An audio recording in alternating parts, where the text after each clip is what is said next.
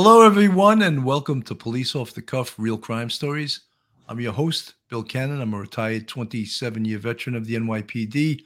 I retired as a sergeant out of Manhattan North Homicide Squad. And with me today, oh my God, we have the old reliables in the top window. We have straight out of Brooklyn, retired Detective Phil Grimaldi. How you doing, Phil? Pretty good, Billy. Excited to get into this episode. I'm glad Joe's with us. He's probably going to have a lot of tremendous input on the stuff we're going to discuss today about both of these cases. There you go. That's right. We brought Joe in today because we understood last night in Duty Run's episode there was a little violence in the chat. Luckily, people can't get violent. They can only get violent with their voice. About as violent as they can get is writing in capitals, I guess, right? But so we brought so on the bottom window we have retired NYPD police officer and current defense attorney Joe Murray. Welcome to the show, Joe. Oh, thanks, Bill. Glad to be here and looking forward to a little sparring, Philly. All right. It's always good to get the juices flowing and get the chat all stirred up a little bit because they like that. They like that. We like it too, as long as it remains respectful. Folks, if this is your first time tuning in to Police Off the Cuff, please go on our YouTube, subscribe, hit that button, give us a thumbs up. We're building our audience, and we fell so far behind Duty Run once he had that 1.6 million episode and picked up 50,000 subscribers. I feel like I'm the turtle and he's the rabbit, and he's sprinting ahead and I'm just methodically plodding along. But Phil said before, slow and steady wins the race. So not that this is a race, but we're trying to go slow and steady, and with your support, we're doing pretty well.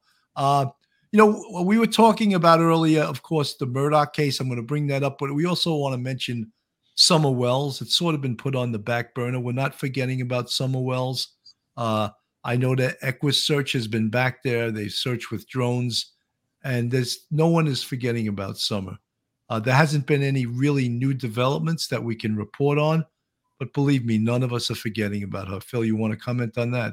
Yes, we're going to be monitoring any new developments that do occur. I mean, with the onset of the colder weather, maybe there's a chance that people might, come across, I hate to even think of it or say it, the remains. So we'll keep our fingers crossed with that. I know law enforcement is still plugged into it. Obviously, as you said, Dave Rader and Equus Search, they're doing their thing. And we'll keep our fingers crossed and hope and pray that Little Summer's found, hopefully safe and sound. That would be fantastic. But either way, I know that the case is moving forward. I know the investigation is moving forward. So we'll be doing something on it real soon, I'm sure. Whether anything new to report or not, we'll go through it and just keep it fresh in everybody's mind. And prayers for Little Summer to be found. 100%. We're all hoping yes, you guys. for that. I had heard, and that's why I want to verify it. That somebody had put up another 50,000 to increase the reward money, which that's great. It just shakes the tree, see what comes out. So right, that shakes the tree when someone puts up money like that. You never know. Someone that would keep their mouth shut otherwise may open it for $50,000, and that's definitely can help things. One of our English friends asked me, what does it mean to be a Monday morning quarterback? And we use that expression all the time, and we just take for granted that everyone knows what it means. And thank you for asking that question, because we shouldn't take for granted that our friends from across the pound knows what that means. A Monday morning quarterback is someone that critiques a football game after it's over by saying, I would have did this, I would have did that, I would have did this. So that's where the expression comes from, a Monday morning quarterback. Obviously, the game you played on Sunday. Well, yes, Monday morning, you're an expert on Monday morning because you know what happened. Right. So you could sit there and critique, great minds in the sport of football that may not agree with your game plan, but the game's over, and you could say woulda, shoulda, coulda, like we all say. So we're just going to touch upon the Murdaugh case just in the beginning of the show, and I'm going to play a short. A short video, and it has to do with Gloria Satterfield, who was the housekeeper to the Murdaughs, and we're going to show what her attorney has to say about this case, and every step of this case is just like an incredible, something else incredible occurs. So let me put this up on the screen.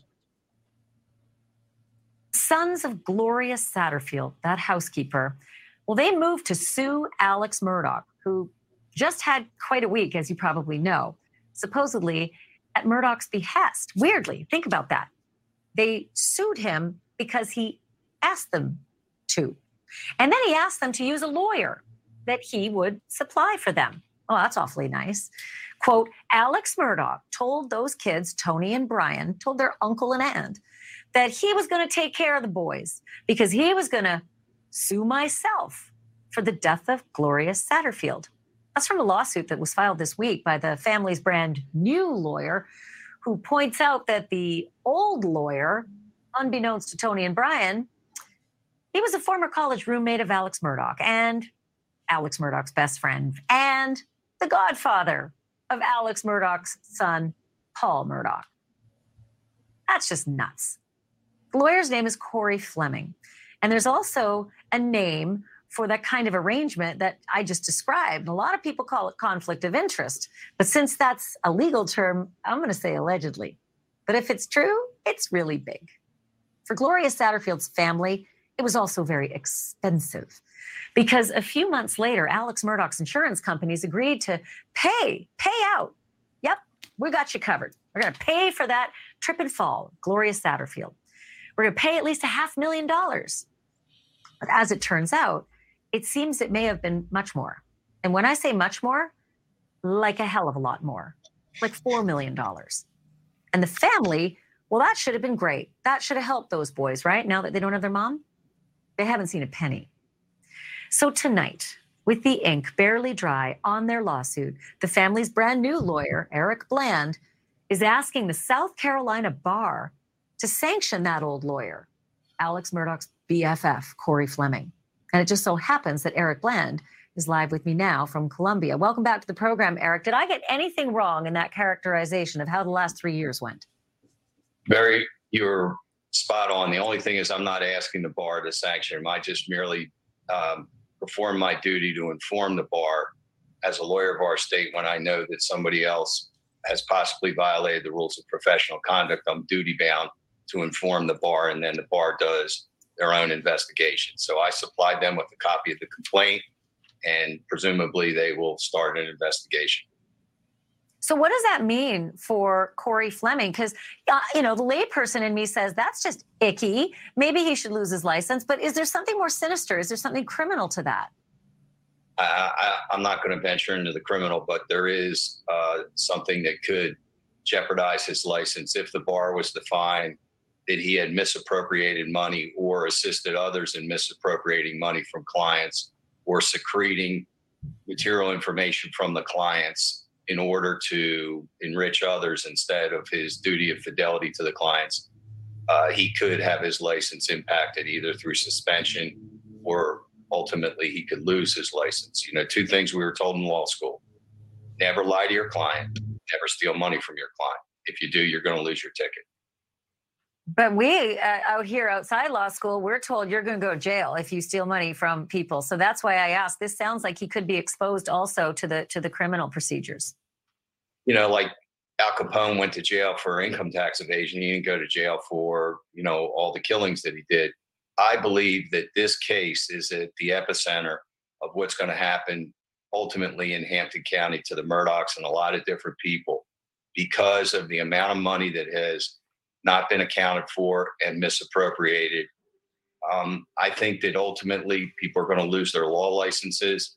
I think there's going to be a real microscope into the judicial system and how this took place, where approvals were given for these type of settlements without them being on court record, without there being a court order approving these settlements. I think it's going to be a top to bottom look.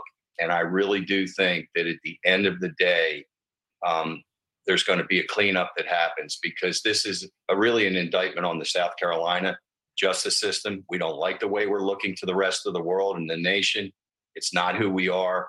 And I really do believe that our Chief Justice and a lot of the people in the justice system are going to be looking at this, and it's this particular case that is going to cause a lot of people to have to take pause.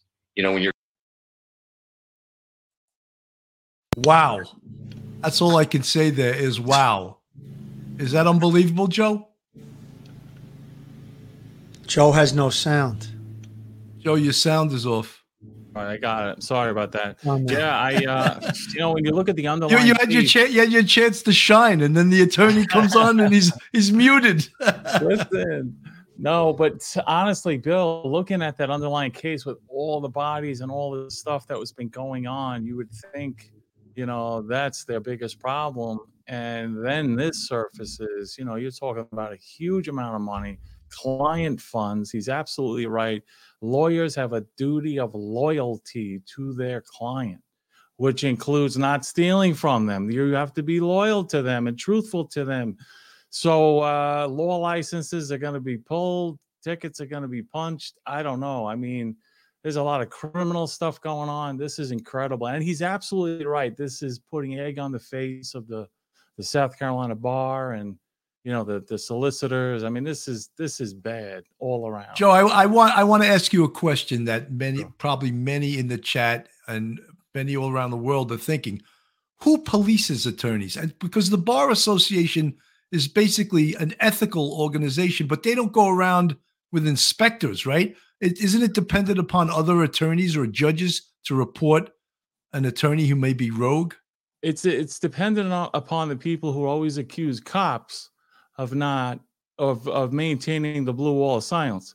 Lawyers and judges constantly throw that in the face of law enforcement. But yes, we're supposed to police ourselves like this lawyer is doing. It became apparent to him what happened. He reported it to the bar, and the bar is supposed to now investigate it. There's a character and fitness. There's the grievance committee. There's all these committees that work on this. And believe me, when you get contacted by them, it's, you know, you got to deal with this because they can hurt you. And like he said, pull your license.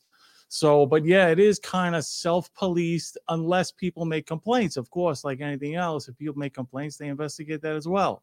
So there's not proactive policing that goes on there. It's either self-reporting or complaints that come in. Well, Joe, you remember from being a police officer, on the walls of every precinct, it says corruption must be reported to Internal Affairs, and it would have the number on it. It didn't say, you know, you can. It said corruption must. So in essence, cops are required to report each other. Yeah, absolutely. We are too, as lawyers. We're required. You can't. It's not a choice. If you it also said above every cell in the squad, only the guilty can sleep, and that worked pretty well because 99% of the guys that went in that cell went right to sleep. Guys, I just want to play another quick video, and this is just showing how Miss Murdaugh, the one who was murdered, Maggie Murdaugh, was seeing an attorney a few weeks before the No, let me make a point before you play it. I want to make a point based on what Joe was saying and what that reporter said. She was tiptoeing through it. She was, you know, saying, "Oh, lo and behold, it was his law school partner, and lo and behold, it was his best friend." That's a dirty, rotten scumbag move what this guy did. He took the family's confidence, said, "Don't worry, I'm going to take care of everything. I'm going to sue myself." He brought his buddy in to represent them, and then they didn't get 10 cents. That's a disgusting. There's no morals there. There's no ethics at all. Whether or not he faces criminal charges is, I think, irrelevant at this point. He crossed moral lines. He crossed ethical lines, and that family needs to be compensated for the loss of their mother. And I think that the case being investigated by SLED, by the State Law Enforcement Division in South Carolina, let's see what that yields as far as criminal charges on top of what's going to happen with this civil case. 100%. Let me hit you with this video right now. A possible divorce. According to People magazine, just 6 weeks before Maggie Murdaugh and her son Paul were murdered at their family's hunting lodge in South Carolina this past June, Maggie met with a divorce attorney in Charleston to explore her options about ending her marriage to Alex Murdaugh. Alex, who called 911 after finding the bodies of his wife and youngest son, is accused of allegedly trying to stage his own murder earlier this month. Police say his goal was to get his other son a $10 million life insurance payout. The source tells People that before her death, Maggie began looking into the family finances to determine the state of the couple's marital assets.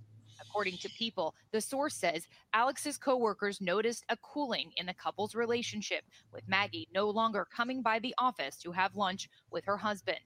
It's unclear whether a possible divorce had anything to do with her death. Authorities have not identified a motive or a suspect in the killings of Maggie and Paul. And Alex Murdaugh has been charged with conspiracy to commit insurance fraud and filing a false police report. He is also being investigated for allegedly misappropriating millions of dollars from his law firm. And he's also now the subject of an investigation surrounding the death of his family housekeeper. Unbelievable. I just want to say to all the audience, a good sign that your wife may be asking you for divorce is that she will no longer have lunch with you. Listen, the whole thing, the fact that she hired a forensic accountant, she started looking into the finances, then she's looking to divorce him. I think that screams motive for Alec Murdaugh, screams it, because if she winds up has a forensic accountant look into their finances, that may uncover the stealing and the misappropriation of funds with the firm, as well as the divorce. Because when you're going to go through a divorce with wealthy people, they're going to ask for tax returns, any assets. They're going to dig deep, especially an attorney that's partner in a firm. So that is screaming motive to me. And I think Bill and I both shared this opinion early on, because it just sounded like there was too much going on. And one of the questions that I have for Joe, since he's here today, Joe, with this new information being revealed that she had a consultation with an attorney regarding ending her marriage, would it be a obligation or would it be a conflict if the police interviewed him, that lawyer that she spoke with, about what was going on between her and her husband relating to the murder case? Would it be a conflict of interest for the lawyer to talk about it because of attorney-client privilege now that she's dead? Yeah, I think the privilege survives death. I don't think you can reveal. I'm not positive. I never had a client die. Really? But yeah, I think the privilege survives death. You can't. So if they reveal. went to this attorney, he may not be able to tell her what intimate details she related to the attorney about wanting to end her marriage. He really couldn't talk about it then, more than likely. What you're saying. I'm not positive on that, but Okay. I do believe it survives death. It's, you got to take that to your grave. You can't reveal things, but I'll check that out for you just to be sure. Okay. Something just popped into my head thinking about this after, discussing it. That's an interesting point, because he'd be the first guy that you'd want to talk to if you believe, she's the victim. You can't talk to her, so you talk to the people around her. Who better? Yeah. Because that's the motive. She's going to divorce him and out him and forensically destroy him. Sure. Let's get rid of her. And so I would love to talk to him, to investigate the case. Yeah. But I don't think that's, but I'll find out for sure. I just want to play one more quick video in regards to the Murdaugh case. Then we're going to move on to Gabby Petito. This is his cousin who shot him and didn't do a very good job. I consider you one of my best friends. You're like a brother to me. That so-called brother is Alec Murdaugh. South Carolina authorities say he asked Curtis Smith to shoot and kill him September 4th. The plan, according to SLED, to help Murdaugh's surviving son Buster collect a $10 million life insurance policy. But it didn't work. Instead, Murdaugh told SLED what happened, so they arrested both of them. But where's the connection between the two? Through court records, we found out Murdaugh represented Smith in a personal injury lawsuit back in 2010. Had to have 3 discs removed out the back and got rods and screws in every place of them. It's not fun. Smith says injuries from a logging accident left him permanently disabled. Talk to me about the pain. Oh, it's an everyday thing. I mean, it's every day. I know it's there all day long. Court documents indicate Smith took OxyContin for that pain, but fast forward to this month. Authorities charged Smith with distribution of meth and possession of marijuana, a drug parallel to what unfolded during Murdaugh's bond hearing. If anyone wants to see the face of what opioid addiction does, you're looking at it. In the days after the shooting, Murdaugh said he checked himself into rehab for substance abuse. Is Alex somebody that you cared about? Yeah, I say like a brother to me. I'd have done anything in the world for him, almost anyway. It's crushing to know that it didn't got me nothing, nobody, especially him. Curtis says he feels betrayed. Unbelievable, right?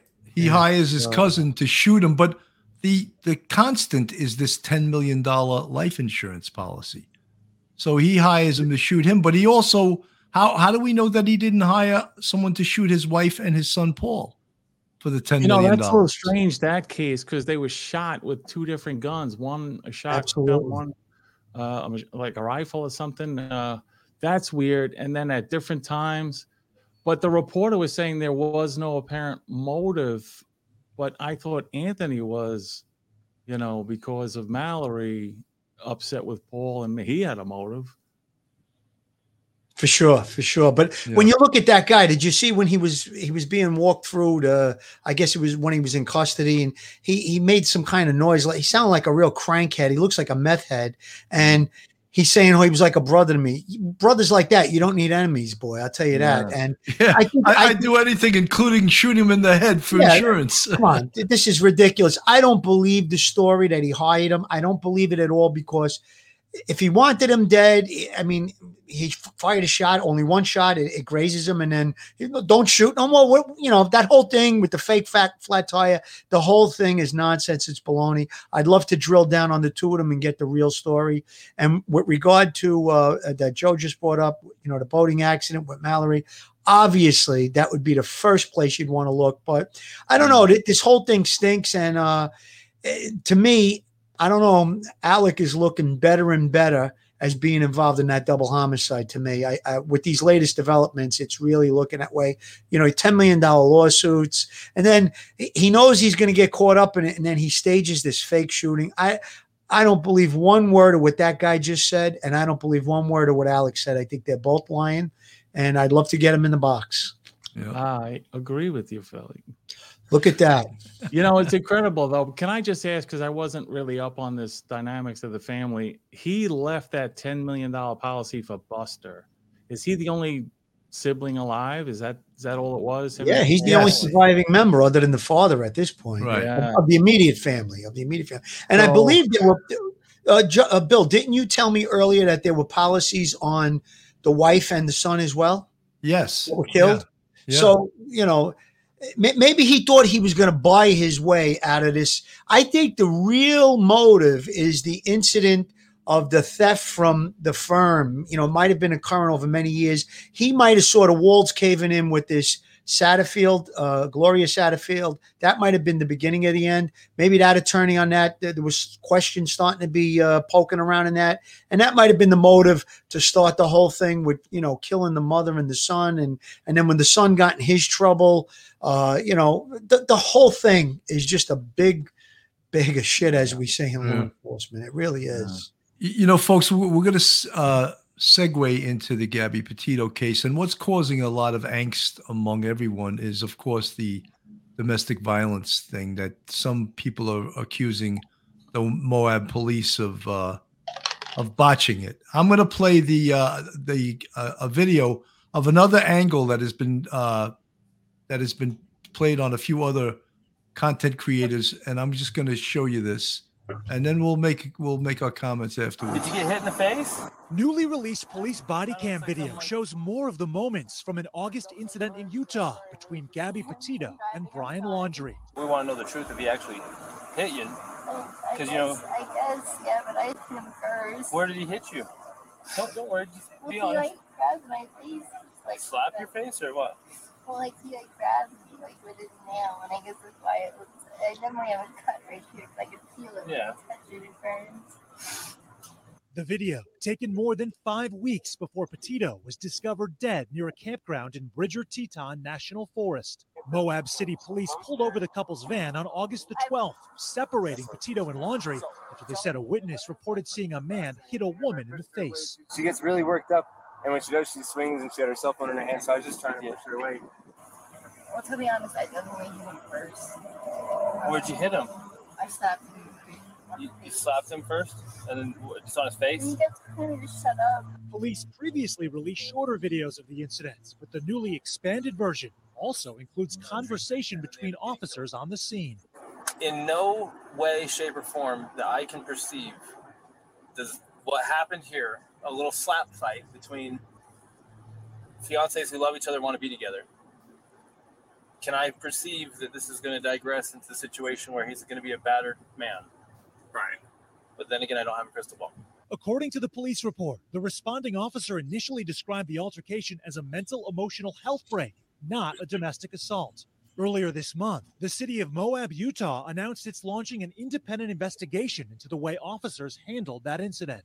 In Florida, FBI agents combed the Laundrie family home again Thursday, departing with this bag.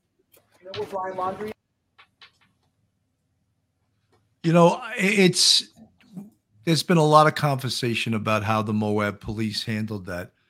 And initially, when we saw it early on in the investigation, I believe it was on August 12th, we had sort of praised the Moab police on what a professional job they did. However, at the time that we watched it, we weren't privy to the 911 call that said, the witness said that they saw the male slap the female. So that would have been in a New York City type thing. If I would respond to the scene and I was the boss, it would be a cross complaint thing. And I probably would have locked them both up. You know, had I known about the 911 caller that said he witnessed the male, and then there would have been, of course, further interviews. But it's sort of, that's how police sort of have to protect themselves. In this incident, I still think they did a pretty good job. Although, how could they possibly predict that the 27th she would be murdered? How could they possibly predict that? Comments, Joe? Yeah, I mean, I reviewed it myself as well. And again, this is part of my philosophy. It's not the law. The law is must arrest. My philosophy is an arrest should be a last resort. And I think these officers did a great job. They were very reasonable in their efforts. If you go through that video, I was watching Duty Ron, and he had it on late last night. And the steps that they took, interviewing them, they both denied it initially. And then they confronted them after interviewing the witness who said, yeah, I saw them, hitting each other. And he confronted them and says, well, we have a witness that we talked to who says he was hitting him. And then she says, oh, yes, but I hit him first. And then he similarly, I think he actually went to Brian first. And Brian kind of tap danced. Well, I was just trying to, we were having a fight and an argument. And I wanted to get her out of the car. You go this way, that way. And he looked at that as not being offensive, trying to hurt her, but just trying to resolve it, take a break, walk away. So he interpreted it that way. And then again, hearing her say, yes, he did hit me, grab my face, but I hit him first. So I think these officers were looking at the merits of the whole thing. Then they called the boss and related the facts to the boss. Then he said, I got to reread the statute. And then I think he came upon the intent issue and then went back to Gabby and said, look, this is an important question. Going to ask you, what was your intent? Why did you hit him? So I really just think they put forth such a great effort. And then looking at it, they made a determination of the primary aggressor. Bill, I did hear that 911 call, not when we did our show, but I heard it subsequently. It was very general and benign. It was like slapping. There was no, she was, coiling in pain and I saw him punching her. Well, it was just slapping. Slapping where? Slapping her back, it was too general. So without having more contact with that caller, and I don't think it was the caller that they did get in touch with, And I don't know why they didn't get in touch with that guy. But without an injury, that's harassment. You can't make an arrest for it anyway. But this new video shows where she's like, he grabbed my face, and I think his nail kind of caused some kind of injury, because he did say, I see. And this cop, everyone's attacking him. He was proactively, oh, how'd you get this? Oh, look at your arm. So he's trying to do what he's supposed to do. And then she's hurting the case because she's like, oh, that was not from him. I was climbing into the vein and there was a backpack, and that's what caused that bruise. So I really commend these guys for doing a great job. I thought it was a great job. When you arrest someone, you take their freedom away. That's a Fourth Amendment constitutional protection. You better have your facts together. This is not just, lock someone up, because when your case gets thrown out, because a DA is going to look at it and say, there's no way I'm going to get a conviction here, case dismissed, who's the first person that they're going after? The cop. And when the cop says, well, typically domestic violence cases, okay, we know that. Tell me the facts of this case. Did she say he struck him?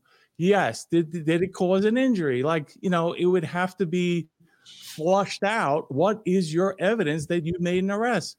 Isn't it a fact that you're supposed to do a primary aggressor analysis, and you don't have to arrest both people? In domestic violence statute, that provision is in there. And did you do so? Yes. And I determined she was the primary aggressor. You know what I mean? There's just so much here. I don't think it's going to be, a simple yes or no. This is why cops need to be paid more, educated more, trained more. And this defund the police is the most ridiculous thing. This is why we need top-notch people in there. And I did feel that the bearded officer was top-notch. I want that guy in my neighborhood. I want him doing that analysis. He knew the law and still went back and reread it to make sure he was doing the right thing. I just want to, Joe, I appreciate everything you just said. And a lot of people, of course, in the chat disagree with you. I want to ask Phil Grimaldi, if there was an arrest made, would it have made any difference in what occurred on the 27th of August? Well, I got to say, Bill, it's obvious that we don't have crystal ball. The officer said that. Joe made some really good points about the interaction with the police, but I just want to lay this out there. I'm going to answer your question in a second, Bill, but I want to lay this out there. Forget that it's Gabby Petito. Not that I want to forget her, but just say it's a situation that officers roll up on, and they're being told there's a 911 call that a woman was being hit by a male, and the woman is telling them, yeah, well, I hit him first. Now, what's the first reaction that you're going to have when someone hits you? I think it's human nature. It's human reaction. You're going to either hit back, or she says, he grabbed my face, maybe to make her stop assaulting him. Now, I'm not saying that that's what happened. I'm not saying that's what happened here. But as an officer who has no experience with either of these two people, he's never run in with them before, he hears that. So it almost sounds like he was kind of defending himself by her hitting him first. Now, I'm not saying that it's okay for a man to slap a woman in any way, shape, or form, but it's also not okay for a woman not to slap a man too. It goes both ways. So these officers, I'm telling you, I don't want to Monday morning quarterback them that we discussed already in the beginning of the show. I don't want to do that, but they look like they went the extra mile. Joe said they read that statute in the law. So it wasn't like these guys weren't up on it. They were very well aware of what to do and how to handle it. But there was like a gray area here. Who hit who first? They were obviously mutual combatants. There was no serious physical injury. And then they went the extra mile of reading the statute. And then they went one step further. They separated them. Now, I think that qualifies as enough.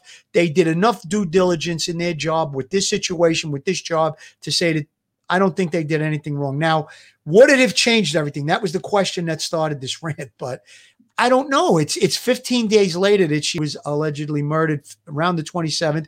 So I talked with Bill off the air earlier, and I said I've had cases that an arrest either accelerated violence or decelerated. I've had it both ways. So we don't know what the outcome would have been if they would have either both been arrested, Gabby was arrested, or Brian was arrested. I don't think, in my heart of hearts, and I'll put like a lot into this, if one of them was arrested, I don't think the other one was going to go running back home to either Florida or New York or anything like that. So I think that if Brian was arrested, she would have waited around. If she was arrested, Brian would have waited around. If they both were arrested, they probably would have reunited when they were released the next day. So I don't know how much this could have prevented poor Gabby's murder. I'm going to play another short. Go ahead, Joe. Go ahead. I really just, because there's a couple of things that really bother me. Domestic violence cases are not like any other cases where, you street encounter, push shove, you're both fighting, mutual combatants, lock them both up. It's a little different with domestic violence, and you're supposed to do this primary aggressor analysis. So there is a success. It's hard enough to prosecute a domestic violence case. You lock them both up. This is the reality of what you just did. Brian has a lawyer. Gabby has a lawyer. Gabby's facing criminal charges. Brian's facing criminal charges. Let's say that the prosecutor decides we're going to prosecute Brian first. Put Gabby on the stand. What am I going to tell her? Take the fifth. You're being prosecuted next. Take the fifth. Don't answer anything. What's Brian's lawyer going to tell Brian when he gets on the stand prosecuting Gabby?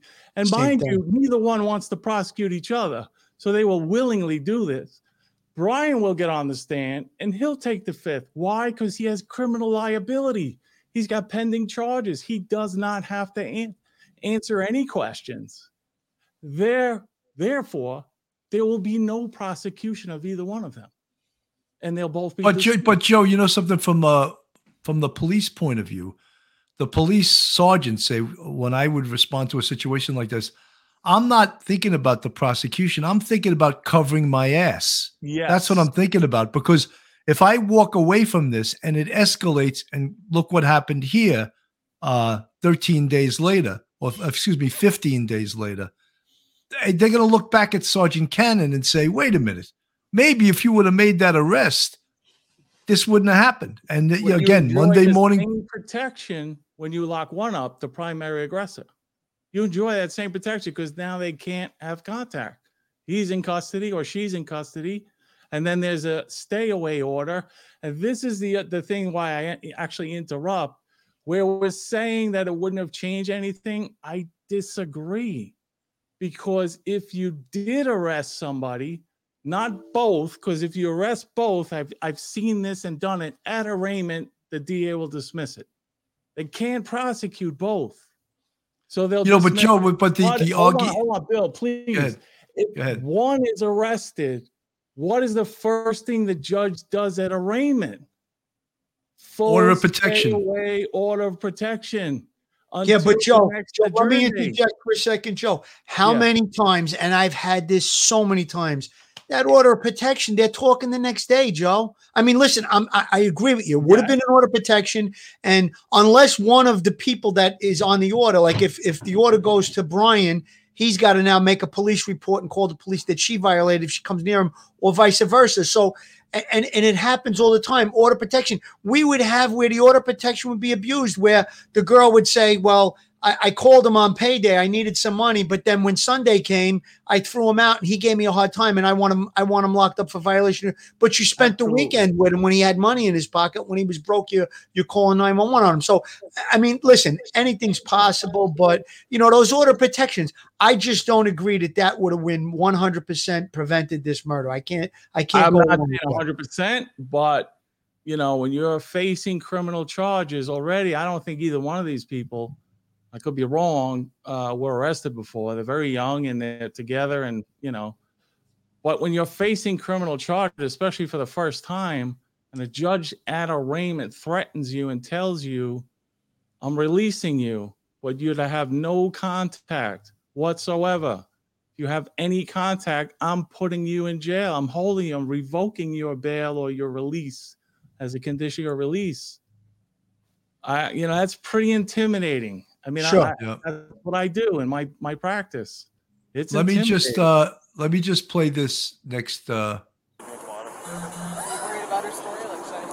No, you can talk to her. She seems like a really sweet girl, 22 or something, has a lot of anxiety, and from what she's claiming, she's the full-on aggressor here. I'd love to go talk to the independent witnesses, and maybe that's what I'll go do. Yeah, there's a couple of waters. Here's this bag. You might need that for someone else.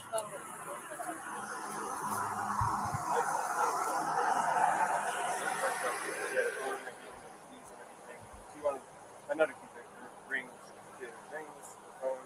And I was on the keys because I didn't know what to go anywhere. And my big fears. I don't have my phone. I don't have a phone. So she goes off that one. All right, I'm on my own. So I was saying, let's just go for a walk. And she was trying to get the keys for me, so I just go, just wait back up. And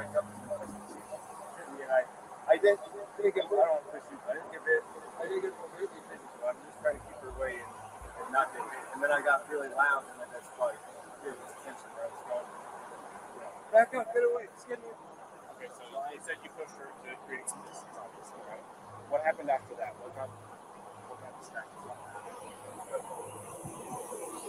Okay, Google.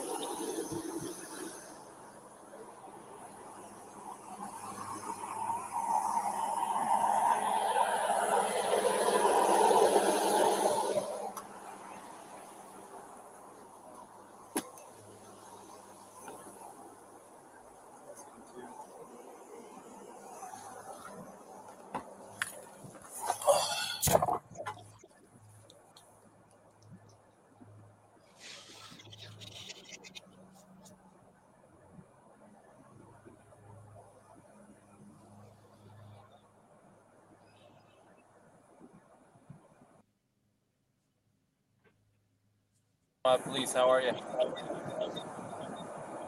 Hey, we got this van stopped and we're separated the male and the female, and we got both of their stories. Now that we're not looking for them so intensely, I was just wondering if you had a minute, just kind of repeat to me what it is exactly you saw. No problem, sir. Yeah, so I was talking to my friend off the street near the Forest Service building, and I just noticed that this couple was sort of arguing a bit, and I wasn't staring at them, but it did catch my attention. And what I noticed is it seemed like they were sort of squabbling over a phone. I want to say that he was trying to grab her phone, and I'm not sure exactly why. And then it seemed like he had sort of blocked the one side of the van and sort of wasn't letting her in. And then the male was stepping into the driver's seat, and she was trying to get into the van. And he said something about, why are you being so mean, something like that. And I remember he sort of hit him a few times, and it wasn't like slugs in the face, but just kind of like two kids kind of fighting. They reminded me of very secure, I don't know, children sort of fighting. But there seemed like something was off, and it seemed like a weird vibe. And eventually it's like, she crawled into the driver's seat, sort of like got into the vehicle over his lap, sort of forced her way in, I guess. And then they were in the car, and then they just drove away. So I wasn't sure what the nature of the argument was or what. It just seems like there was some sort of disagreement and some sort of like shutting. I don't know why she would have entered through the driver's door. I thought that was strange. So I thought about calling it in, but as soon as I walked up this bar, there was another gentleman who was already calling it in. So I was like, oh, good on you. That seems a bit off. I wasn't sure what to do in that situation, but that's what I saw. And if there's any other specific questions, I'm happy to try to answer. Did you ever see the male strike the female? I would say that I think I saw maybe a push or a shove, but not like a full-on punch to the face or anything. Was the shove was the shove or push an aggression towards her, or was it a defensive maneuver away from her or to get her away from him? That's a good question. It was unclear what was going on to me, but it did seem like he was. It seemed like he was trying to close off the passenger side of the vehicle and close things up. It almost seemed like he put that backpack or something on the back of the vehicle. I'm not sure. And he was stepping in out trying to get in. So maybe, Okay. I don't. It was the whole thing was off, and so no, I didn't see anything that was like him taking after her or hitting her or vice versa. It was kind of light, and they were almost kind of laughing, and I wasn't sure if they were just joking around, to be honest. But then it got more strange as he was in the vehicle about to drive off. But you did see her slapping him, though. It sounds like. Yes, it was like my memory is he was in the driver's seat, and she has the driver's door open, and she's like kind of hitting him either in the arm or maybe on the face, maybe with an open hand, like, "Hey, let me in, don't be a jerk," something like that. Okay. Well, your story is really, really helpful because you're an independent witness, and we've just interviewed both of them. And what? I mean, from what we heard, it still sounds like that the police, in my view, did a pretty good investigation. I think so too. I think Joe's out. Joe, your volume's off. Doing that. Because I was talking to Ange. Sorry, I keep doing that. But yeah, I agree. I think these are the extraordinary efforts. They called and got in touch with the witness, interviewed him, and he seems to corroborate their theory. He wasn't the aggressor, that it was her that was hitting him, and he was kind of being defensive about it. I agree with what they did. I do think, as a Monday morning quarterback, knowing now what happened, that it may have impacted what happened later because of the order of protection. But I don't think at the time they did anything wrong. Listen, Joe, they called the boss. They read the statute. They interviewed her again. They interviewed this independent witness. They really took extra. Bill, you're the boss showing up on this thing, and you're hearing, are they still out on that job? I got 10 other jobs. Something I thought about that too, is that how long of an investigation they did on this job. And in New York City, it would be like impossible to lay a radio car up that long on the case like this. And you'd be like, what's going on here? And they even brought in a female officer to talk to her. So I think they really went above and beyond. They went the extra mile with this case. At the end of the day, listen, we know what happened. Yeah. Had they arrested him, may have turned out differently. Of course, there's a possibility that Joe mentioned the part about the order protection and the way the judge, says stay away and all of that. Listen, that may have well prevented it. We don't know. We don't have a crystal ball, but you can't knock these guys. I mean, my opinion changed a little bit when I heard it because we thought that they never got that information. They did get it, but then they called the complainant that called it in, the 911 caller. That's what you just played, Bill. They were interviewing the person. They asked him to go over the details. He clearly laid out the same story that she laid out, that she hit him first and that he was maybe smacking her or pushing her or whatever it was. So again, I brought this scenario up before. Someone hits you, you tend to either grab them, try. Now, if a woman hits me, that's half my size, I'm going to grab her and try and stop her from assaulting me. I may not knock her out, knockout punch, but, and listen, I may not, because I'm talking about if I'm in uniform. I'm talking about if I'm in uniform. I'm not talking about today. I'm talking because I've had women attack me when I was arresting their boyfriend, husband, whatever it was. And, there's no need for a knockout punch. But if somebody's about to kill you, then, you do what you got to do. But my point is that if it's a woman that's half my size, I would grab her and try and restrain her rather than. So maybe that's what they had in their minds with this thing. They had the female officer come there. They did all of these things. So I think we have a clear picture of, how it was handled, and they did their due diligence, in my opinion. I just go ahead, Joe. I just want to ask, because I noticed there was a comment, and this is a common thing I saw in the comments and talking with others. Linda T at 543 writes, will the panel please answer this question? Why was he not cited for speeding? Now, as we know, and it may be different in Utah, speeding is a violation. It's a violation that you have discretion to use. And I think just because we were all cops and have done this, I think these cops are thinking these people were having enough problems. There was no need to add to it by giving a summons. And they have discretion whether or not to issue a summons. if in Utah, somebody in another comment said, you're 25 miles over the speed limit, that's an arrest. I don't know that to be true. I guess it could be like reckless endangerment if you're that excessively speeding. And they're kind of suggesting that they went out of their way to protect Brian. I really don't think that's the case. I think they were very unbiased. They looked at it. They called witnesses. They talked to people. They really did a good job, in my opinion. But just to answer Linda T, because it is a common question, that was the initial thing the officer observed by following the car, that he was speeding and then actually recklessly going over the line and then hitting the curb. Yeah. Yeah. And you he know, one of the warn and admonish. In a situation like that, a police officer is allowed to use discretion and say, I got you for speeding. However, I'm not going to give you the violation, slow down, or whatever it is. So in this situation, you know, I think you heard the officer say to the female officer, yes, she's got a lot of anxiety. So they were looking at it as a possible psychological, emotional, you know, is this really like a criminal thing, or is it a, you know, a mental disorder thing? So that, you know, that's one of the components of their decision making too. Right. And I think that they were looking at it and say, look, they've had a rough day. They don't need another summons on top of this. Right. So, Exactly.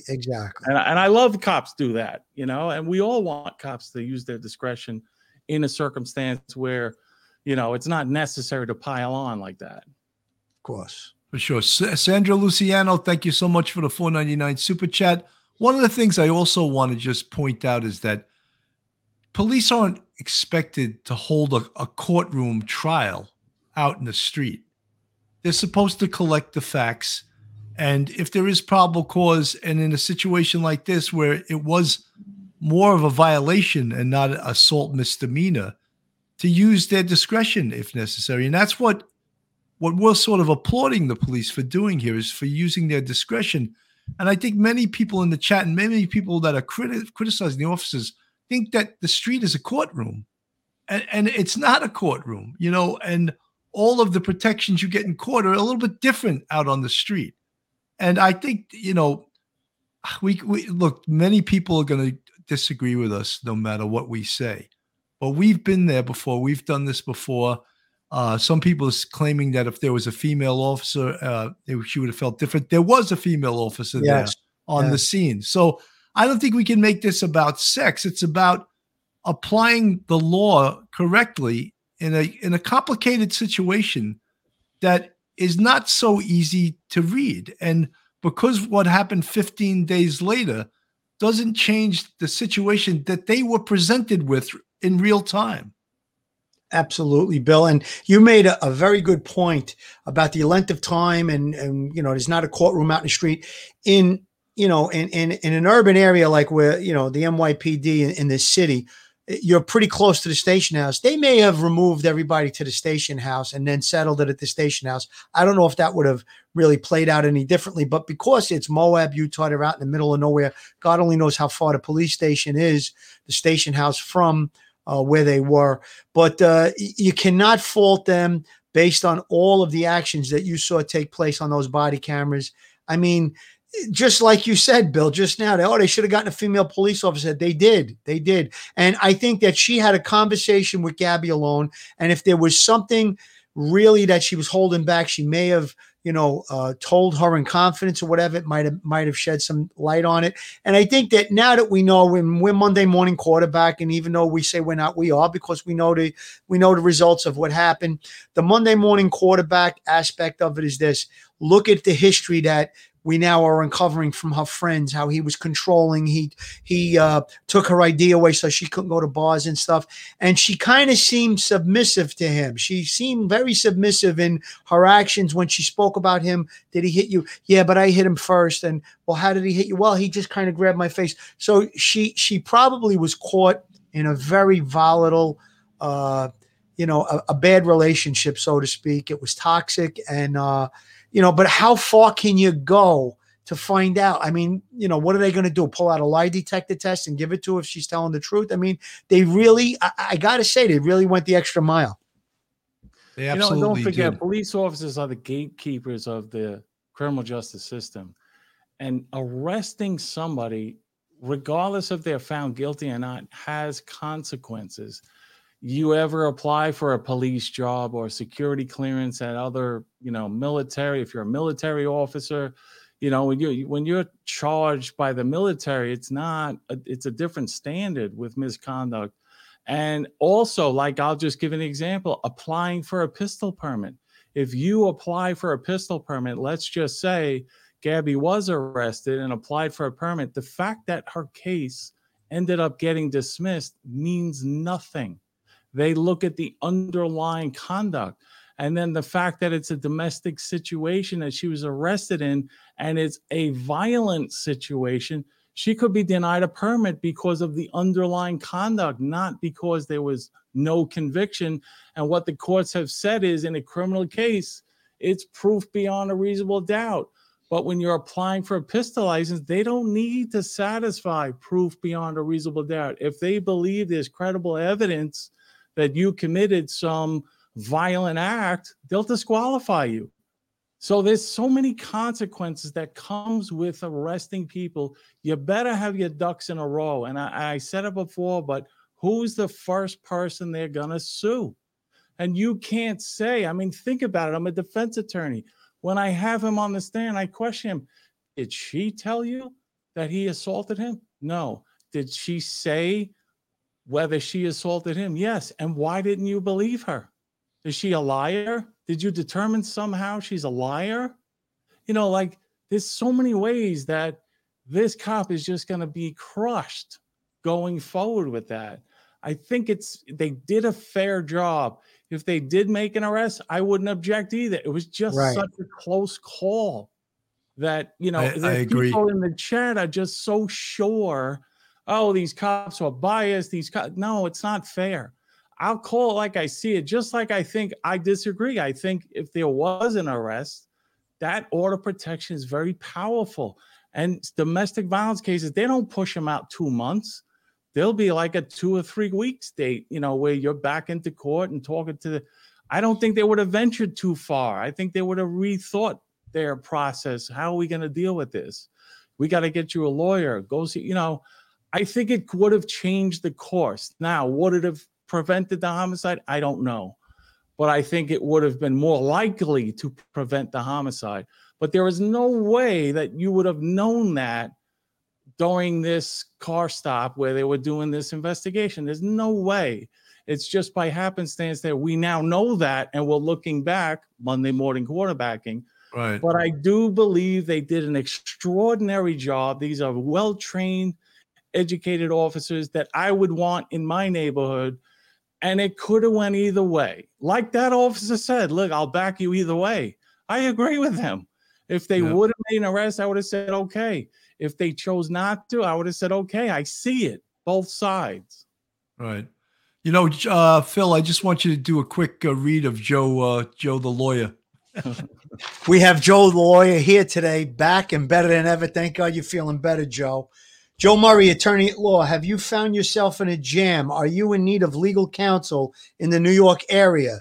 Do you need a victim's advocate? Well, Joe Murray is your man. He's not only an experienced trial attorney, he's also a retired 15-year member of the NYPD. He knows both sides of the fence. His website is jmurray-law.com. That's jmurray-law.com. His telephone number is 646-838-1702, 646-838-1702, or you could email Joe at joe@jmurray-law.com.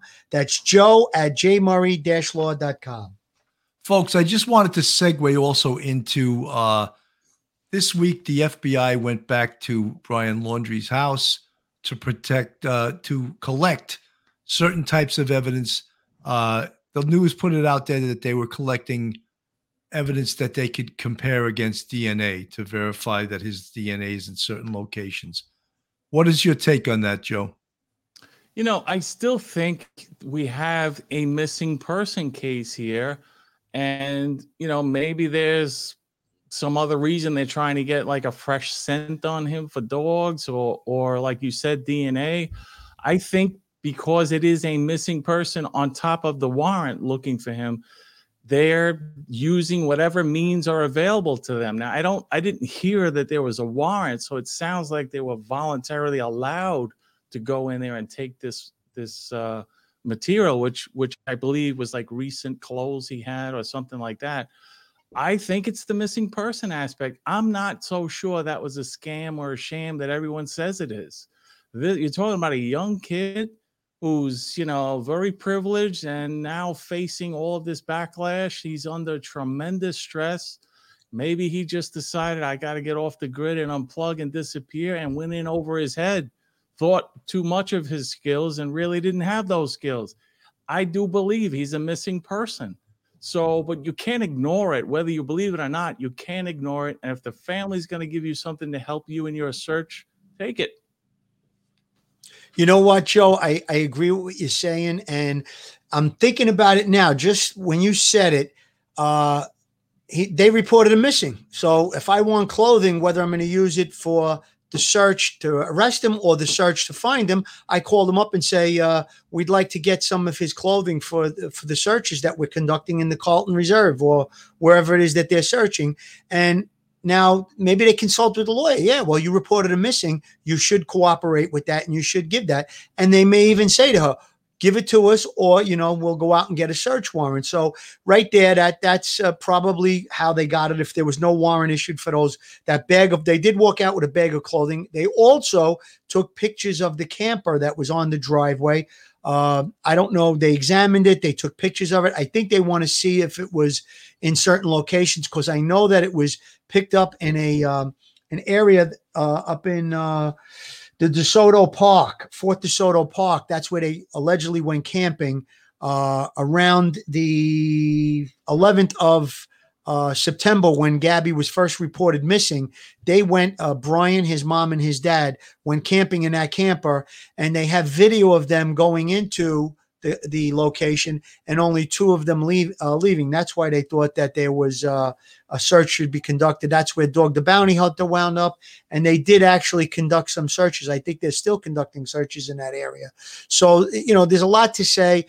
I would think that if it's something related to the criminal aspect, they probably would have got the warrant either way. You know what I mean? Just to play it safe. That's what I would have done. If I'm going to use a piece of his clothing to find him, I probably would have got the warrant. I don't know. Maybe they did. We may not know about it. It may not even been, released to the media. But yeah, I could see what you're saying, Joe, that them saying, the police calling him saying, well, you reported your son missing, right? Is he still missing? Yeah. Okay. We want clothing that we want to use for the search dogs. Very simple. And it seems that they willingly, participated. They want their son back. I believe that. Not me, but okay. Something. Look, I believe that he's a fugitive. I believe he killed her. I believe there's tons of circumstantial evidence, and I believe when they capture him, he's going to be indicted for murder. And I believe all of the missing person thing, I think is ridiculous. I believe that that the parents are aiding him. I really believe that they've aided him from the minute he came back from Florida. Avery counties both confirmed to WSOC TV that they had received more than half a dozen tips earlier this week about Gabby Petito's 23-year-old fugitive boyfriend. It has also been a focus for the private search team led by Duane Dog the Bounty Hunter Chapman, whose daughter Lissa Chapman tweeted a plea for experienced hiking survivalists near the Appalachian Hiking Trail in North Carolina. If you have hunters in your family near the in North Carolina, tell them to check your game cameras, she tweeted Sunday, also asking locals to widely spread Laundrie's image. The Appalachians is understood to be an area familiar to Laundrie, who was previously reported to have once lived there by himself for months. While it was not clear how many of the official tips claimed to be actual sightings, Watauga County deputies pulled over a car to investigate a possible lead that led to nothing. The local outlet said. Watauga officers also have a detective monitoring a mass of online posts claiming that people are seeing Brian Laundrie in Boone, North Carolina, officials told the Watauga Democrat. We have been monitoring social media for alleged sightings or information of Brian Laundrie being in this area, Watauga County Sheriff Len Hageman confirmed to the local paper. But nothing has been verified, he insisted. Some of the info has been based on rumors that Laundrie, who went missing more than 2 weeks ago, days before Petito's body was found, may be familiar with the Appalachian Trail, the sheriff said. Some of it has been strong enough to pass along to other local, state and federal law enforcement officers, the sheriff said. We actually had a conversation with the FBI this morning, Hageman told WSOC on Wednesday. If there's something legitimate, we'll check it out. And if there's something more to it, then the FBI will be contacted, but not on every call, he said. Laundrie had returned from a cross-country trip with Petito, 22, on September 1st, without her. Petito was officially reported missing September 11 and later found dead in Wyoming. Laundrie remains the sole person of interest in the case. He went missing on September 14, according to his parents who only reported it to police 3 days later. There is an active warrant for his arrest on fraud charges for using someone's bank card around the time Petito disappeared. Well, it wasn't someone's bank card. It was Gabby Petito's bank card that he was using. And look, I just feel, look, I've said it a million times, and, maybe it's going to sound ad nauseum, but I said, when it walks like a duck, when it quacks like a duck, it's a duck. And, I'm a firm believer in the strength of circumstantial evidence. And I think that there's tons of circumstantial evidence against Brian Laundrie. And I believe when they find him, he will be arrested and he will be charged with this murder. I agree with you, Bill. And I'll tell you right now, I've been calling the parents out from day one on this thing. Their behavior with Gabby's family when they were reached out to, when they weren't getting responses from her or Brian, they ignored them. And we have a video. There's a video. The FBI has a video of Brian and his parents buying an AT&T cell phone on September the 4th. That phone is now in the possession of the FBI. And one of the FBI investigators, a talking head that I saw in the news, said that they believe it was a red herring to throw the police off, that he doesn't have a cell phone because that cell phone was left at the house when they reported Brian missing. They said his wallet and his cell phone is here. The cell phone had just been purchased. But I don't know if the parents are this cunning and experienced in what they're doing to try and help their son. But the day that they were in that video store, they had cell phones on them more than likely. And those cell phones can be tracked. And the cell phones can also be tracked, their movements going all the way back to when he first got back to Florida. So I would hope that they're not putting himself in the trick bag for criminal charges such as tampering with evidence or obstructing justice. But I mean, their failure to communicate with law enforcement with regard to anything, they've shut down, and they've never shown any remorse or any, sympathy towards Gabby Petito's family. That's disgusting. It's terrible. There was a protester arrested yesterday. There's been protests going on outside their home from when this thing first started back in early September. And a protester went on one of the neighbors' lawn, and the neighbor went over and accosted the guy, pushed him, hit him. He was arrested. Now, the point I'm trying to make is this. These people are not going to be able to live in that neighborhood. Everybody's going to have disdain and dislike for them. They need to get together with Brian, bring him in, and deal with the problem. Now, I know this is going to sound crazy, but I had a conversation earlier with Sammy the Bull Gravano, who was on our show recently, and he said just that. If it was my kid, because he called to comment on his case. He said, if it were my kid, I would tell my kid, look, we got to get a lawyer. We got to go in and we got to try and make some kind of amends to this family and show sympathy. Now, I think that that's coming from someone who was in a life of crime just about all of his life. And he even had that opinion. Now, he could be just telling a story, but I believe what he's saying to be true. And I had the same experience. I get trying to protect my children. I don't want my children in harm's way, of course. But when you have a situation like this where they're on film, videos, all of this stuff, there's a tremendous international media attention. It's not going away, dirty laundries. It's not going away. So the best thing to do is show some type of sympathy for the family. Bring your son in. You're going to get to visit your son if he goes to jail. He may or may not go to jail, but if he goes to jail, you'll be able to visit him. The Petitos only have a gravestone to visit. Okay, so just think about that. Put yourself in their position, that family, and get with the program. And you're going to be criminally held if they can prove all of the things that I talk about. I'm sure the FBI is taking a deep dive into all of this, the stuff that I mentioned. Joe, I thought you would be dying to comment on this. Well, I mean, I disagree that they should be talking to any federal officers. I fear the federal government. The federal government is just so powerful.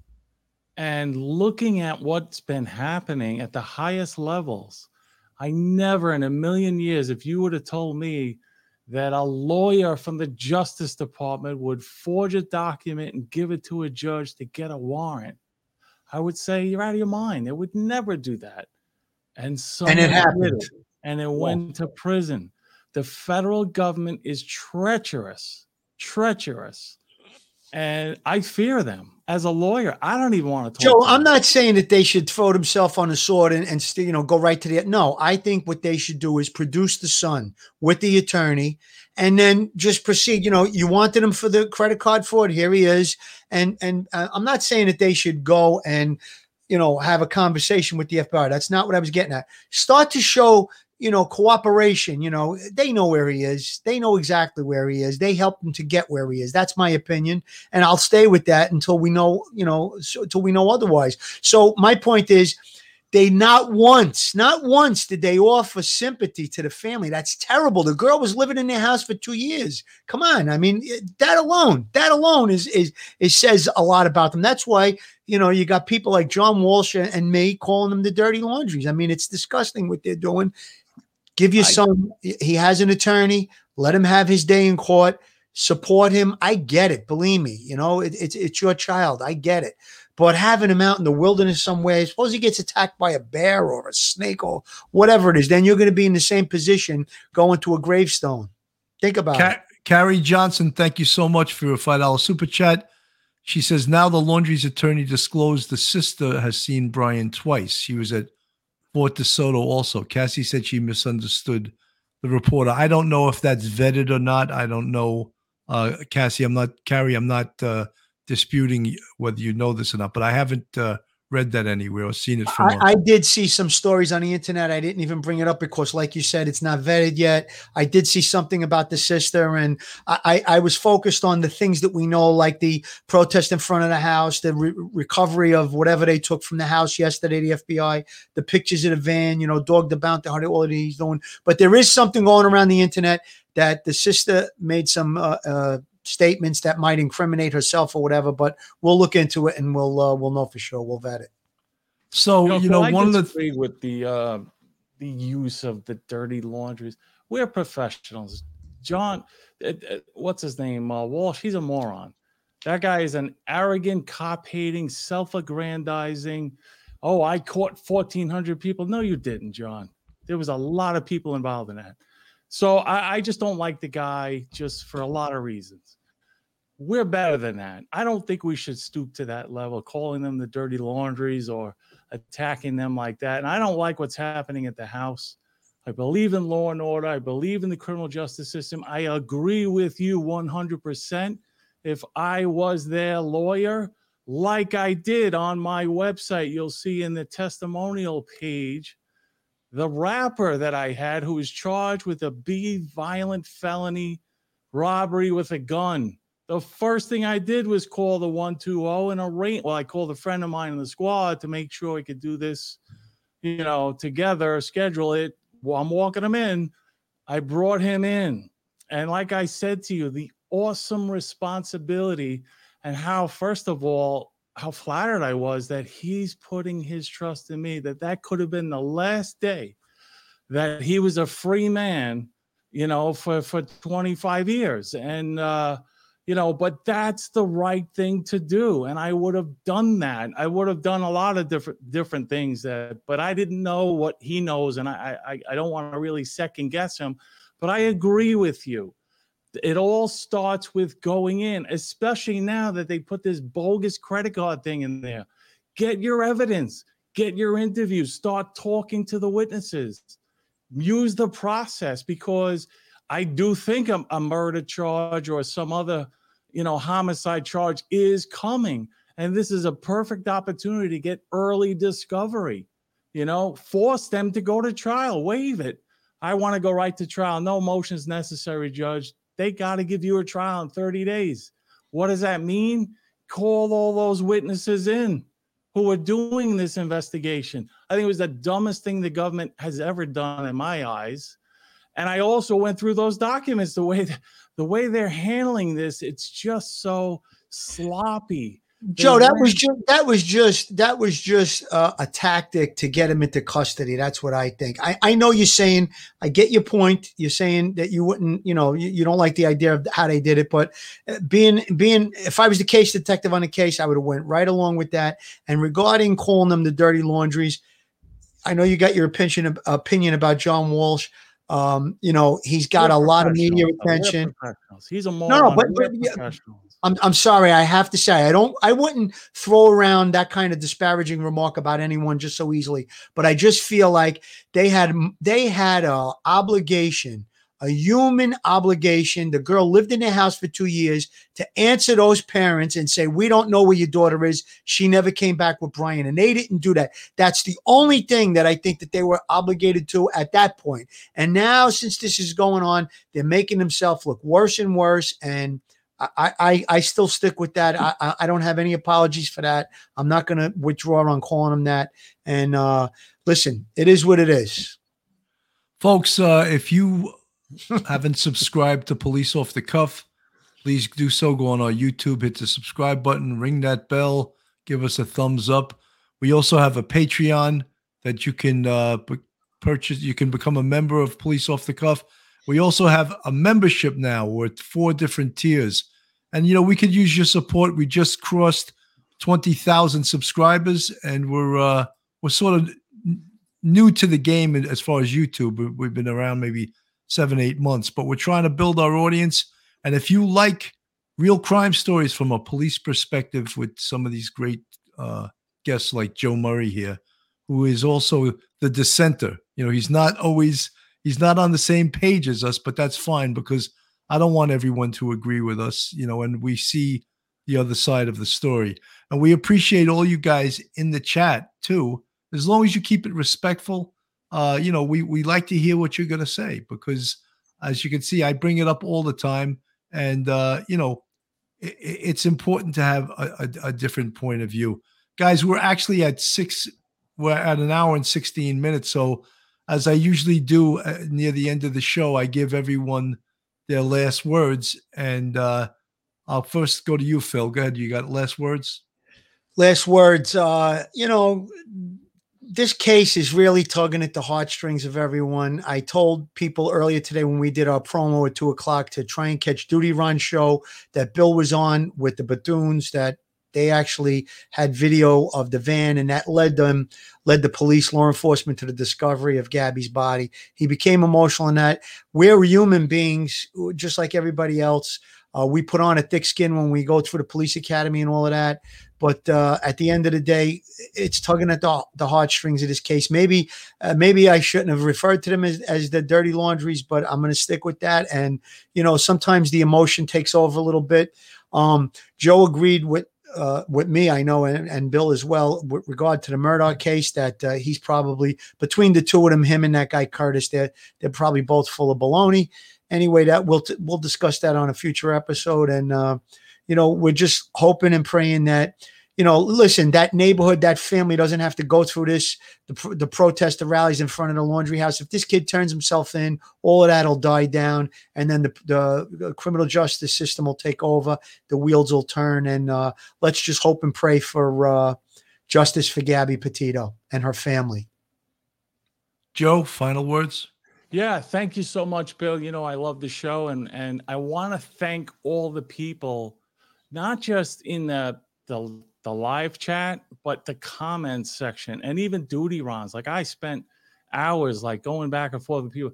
I learned so much from this community as a trial lawyer. I love to hear people's opinions and what things they're focusing on, because especially in this case, in this scenario, this domestic violence, I disagree 100%. So if I was trying that case, I'm throwing in the evidence that I think is good, but you're going to ignore it. So this is so valuable to me.